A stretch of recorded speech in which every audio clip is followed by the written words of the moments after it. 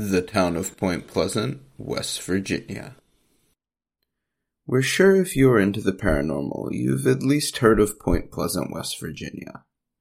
We decided to do this video since we've had so many stories originate from this town, and a lot of our viewers saying they wish they could see it. The town of Point Pleasant was first settled in 1774 along the banks of the Ohio and Kanawha rivers, but wasn't officially chartered just yet. Not long after this, on October 10th, 1774, the Battle of Point Pleasant occurred between the Shawnee Chief Cornstalk and General Andrew Lewis. In 1777, Chief Cornstalk and his son traveled to Fort Randolph to discuss peace between their tribes and the settlers, but they were captured and killed. It is believed that Chief Cornstalk laid a curse upon the land as he was slain. Then finally in 1804, Mason County split off from Kanawha County, and the city officially became Point Pleasant. A lot of people believe that the paranormal happenings centered around Point Pleasant happened due to the curse of Chief Cornstalk. If you've ever spent some time around Point Pleasant residents, you'll notice that when something goes wrong, they jokingly say, "There's that Chief Cornstalk curse again."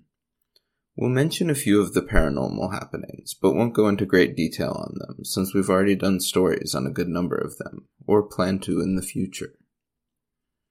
One of the earliest paranormal stories we've found are on the Mason County ghost lights. The ghost lights showed up around 1810. People report seeing what looked like lanterns bobbing up and down in a particular area. Possibly the next paranormal happenings in town could be from the Lowe Hotel. It's hard to say when the hauntings reported there started, but the hotel was opened in 1901. Guests have reported seeing apparitions, as well as seeing shadows and yearning, strange sounds that can't be explained.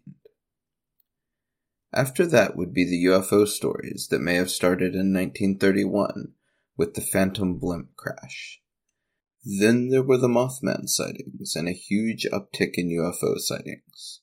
Between 1966 and 1967, there were hundreds of UFO and Mothman sightings in the area.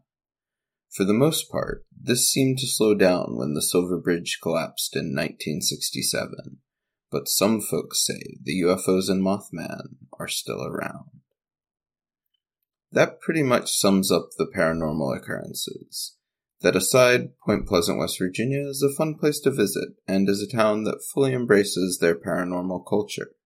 There are many great places to visit, including the world's only Mothman Museum and their sister store, the Point Pleasant Trading Company. The Mothman Museum is also working to complete the Mothman-themed escape room and also starting an indoor cryptid-themed mini-golf course. Some other places to visit are the 2ND Way State Park, where the Battle of Point Pleasant happened, the TNT area, where most of the Mothman sightings occurred, and many of the locally owned restaurants where you can get Mothman-themed foods. Thank you to our patrons, Alvin, Charles, Jeff, Josh, Julia, and Shannon, and thank you for listening.